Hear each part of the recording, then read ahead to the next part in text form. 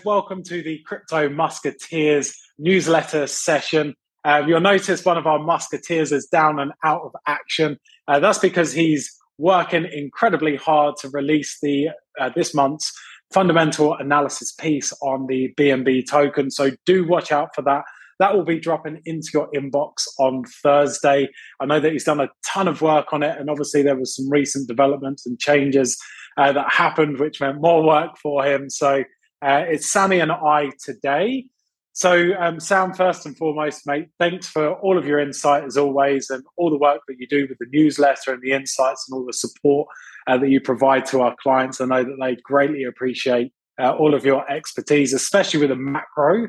I haven't met someone that's as down pat as yourself on the macro side of things, especially you happen to be a war expert, which just seemed quite comical almost. Russian war in particular, which made it even funnier. So, great to have you on the line.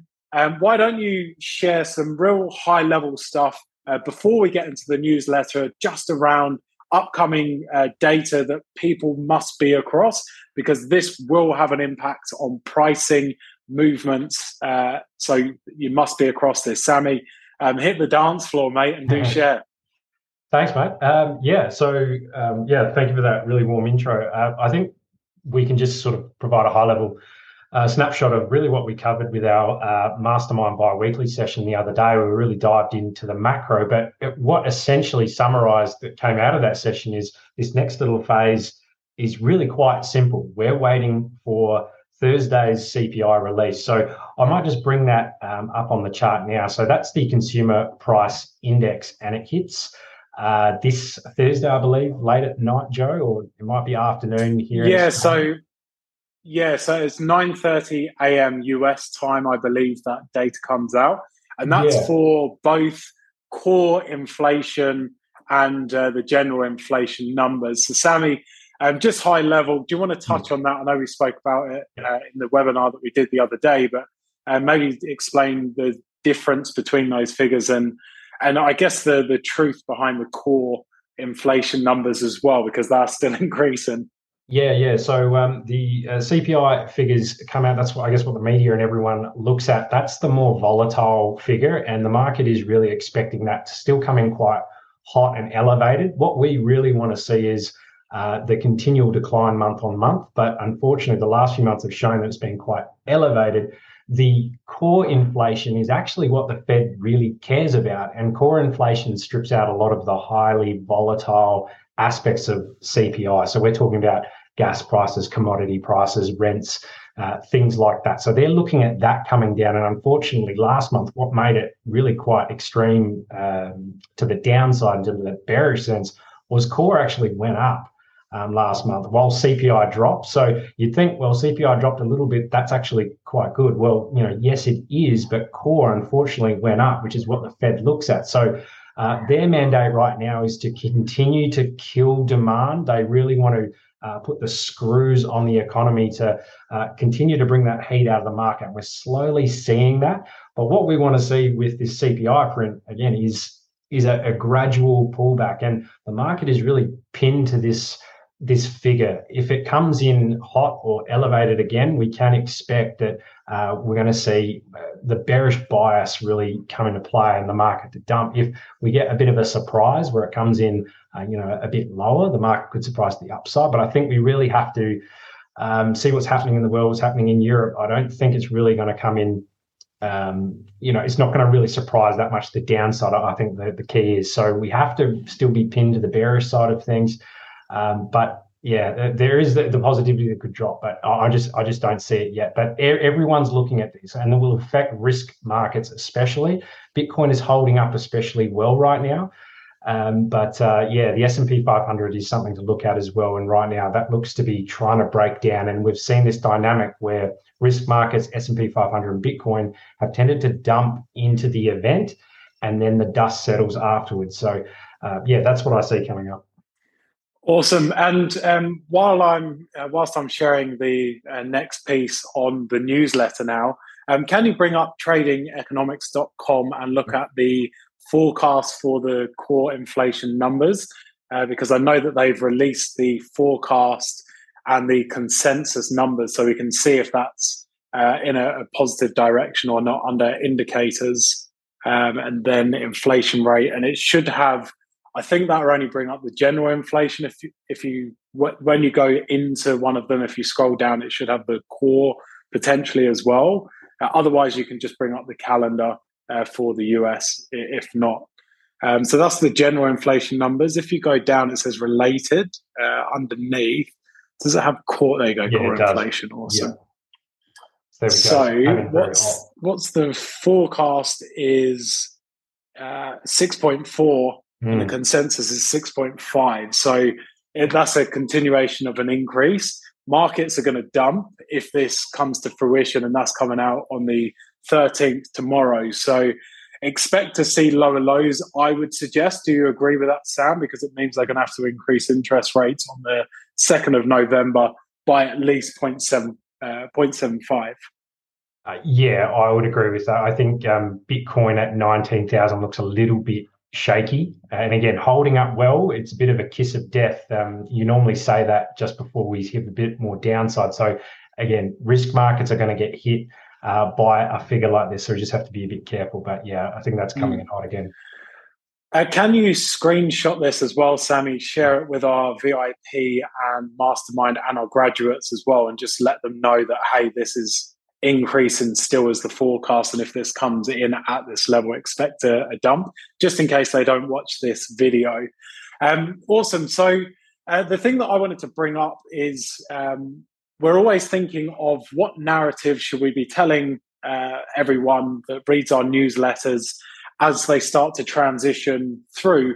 Where are we in the season? Where are we in the cycle? What's going to be most beneficial for our readers? And this month we thought about 3 strategies of what we're currently using personally ourselves right now in the market, but also into the near-term future. And that's strategies that all of you guys can roll out too. So we're going to detail the 3 strategies. We won't release them now because we want you to actually go through and read it. But we'll outline the 3 strategies. We'll give you data to back why you should be using these strategies. And we're even going to give you example trades that we've done and how they've performed and why they performed well. The narrative that I do want to share with you that I'm going to be outlining at the start, and I'm happy to share this with all of you now because you're clients, is number 1, it's really to do with my personal experience. So starting in 2014, it was the back end of the cycle and the market came down. Bitcoin was about 300 US. The Ethereum was, I think it was about $8 or $9 US. And I was buying at that time, and I started to buy really heavily through 2016, particularly at the end of 2016. But that experience taught me a lot. I could have probably 3x'd, if not more, and certainly with Ethereum, probably 10 to 100x more than what I was buying at later in 2016, if I had realized how undervalued it was. Now, the timing was very different. Back then, crypto wasn't a thing. It was on every skeptic page out there. All the naysayers had a much louder voice. No institutions were really on board. Silk Road was obviously a thing back then, or coming out of that. For a risk-reward play, the risk was astronomical and the reward was astronomical too, but it wasn't that clear to see at that point in time, even with all the prior growth. Through those learning lessons into 2018, out the back of 2018, I went hard. I went really, really hard because I experienced that before. It helped me to see how undervalued things were again. And hey, this is where we currently are. There may be further downside in the market with tightening, with increasing inflation, core inflation levels, increasing interest rates still. But we are at a really pivotal point in the market where there's maximum value and opportunity. And I just ask everyone that's listening to this, and this is what I'm going to share as part of my narrative at the beginning part of the newsletter, is you have to see the obvious opportunity here and not get too picky and too fine trying to pick the bottom, but being okay that, hey, the market might go down more, but if I have a slightly longer term vision with some of my trades, I know how great this can perform out of here into the next cycle of 2025. So just something that I wanted to share and give insights on, that this is something that I'll be doing some detail around, and explain the benefits of having this mindset as well, sharing some of my experience. I was just showing Sam out of my office window of where I am now over Lake Como, and that's really on the back end of making some wise decisions, particularly through 2018, and the back end more so, because I made a lot more money on the second cycle really than I did on the first, even though it went up probably significantly more. I had a lot more money in the market second time round because of all the learning lessons at the peak point. So yeah, just thought I'd share that with everyone. Sammy, is there anything else that you want to share, maybe from your own personal experience as well? Because I know you've been in the market a very long time as well now. Yeah, I just feel that one of the best investment strategies through such a highly volatile market is to not be too clever by half and think you're too smart or you're better than a lot of these professional algorithmic traders. Over time, I've found that a consistent strategic process of almost a dollar cost averaging correction by strategy with a long-term time horizon just by far and away outpaces and has been far more profitable for me. If I were to benchmark, I guess, my trades versus my longer term investing, I think I'd be quite pleasantly surprised that my longer term investing, which I put a lot more weighting in, will perform so much better. And also it takes a lot of the emotion out of it.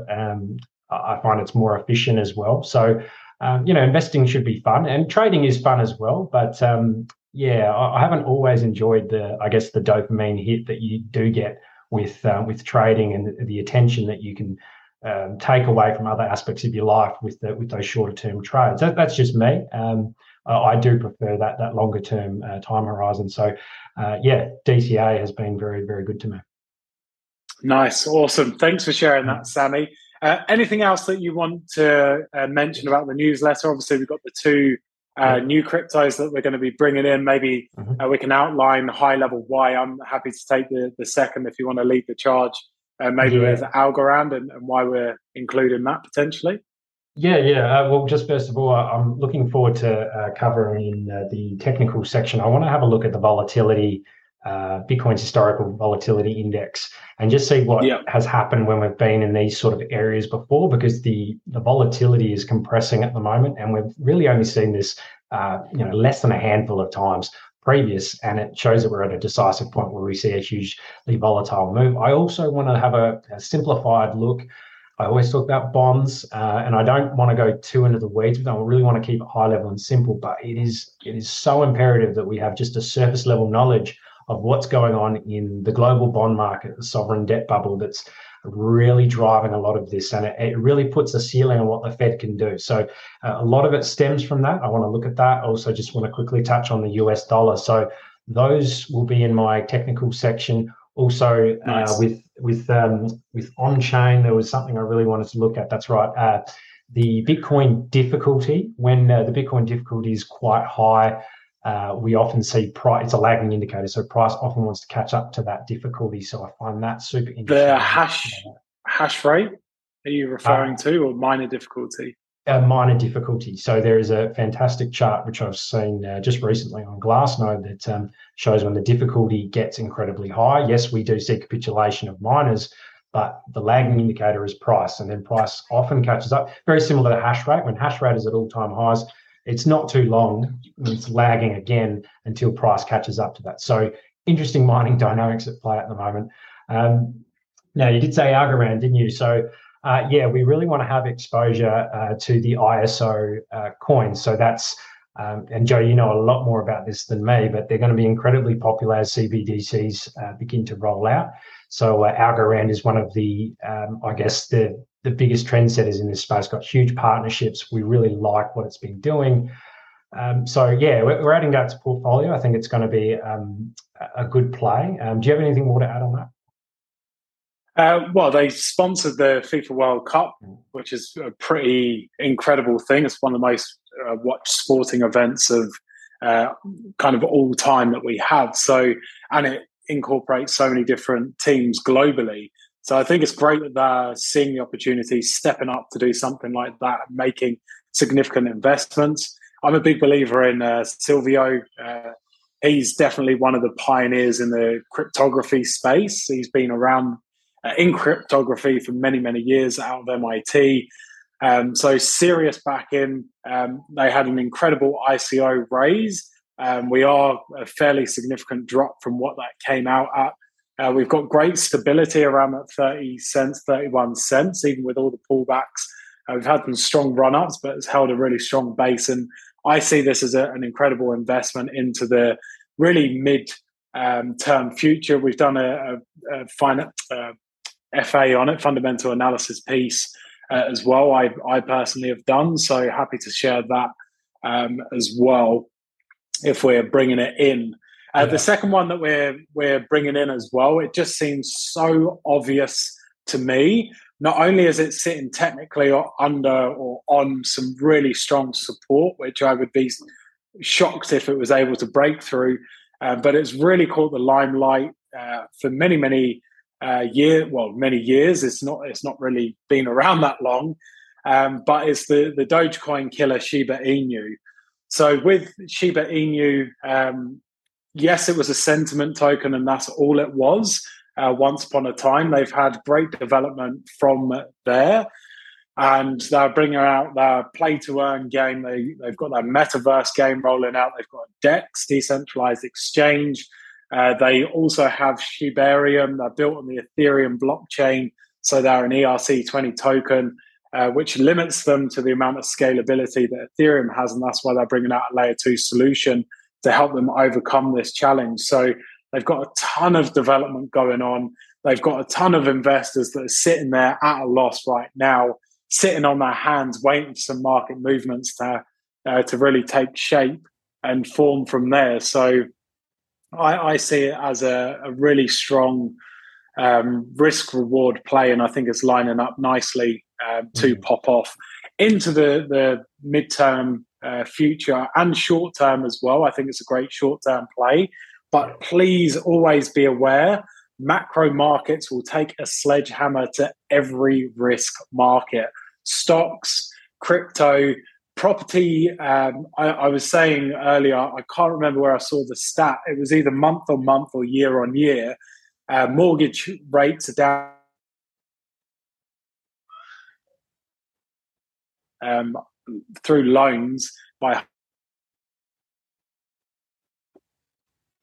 Sorry, Joe, I think we just lost you there, mate. Can you just repeat what you said? Yeah, so I was just saying around 14% is the amount of mortgage drops that we've had. I don't know if it's month on month or year on year, but it just means that investors are not willing to step into markets right now because of the risk and the...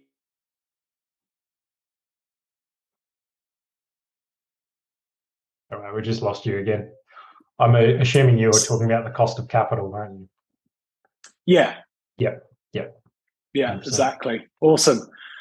So, we'll be bringing these ideas to you, these opportunities. We'll be kicking 2 out. We're going to do a bit more research on those before we do give them a flick. Sammy, any parting comments that you want to share for anyone watching this really for now in the market or for the newsletter as well? I guess with the newsletter with those 2 cryptos, I think it's just super important. If you're looking at our top 10 portfolio, it's been structured in a way that's been quite low risk for a while, but with these 2 new cryptos, we want to really diversify that portfolio out as this market develops. So I think those 2 additions are really fantastic because it has been quite heavily weighted towards maybe layer 1s and things like that. So constantly reevaluating and pivoting.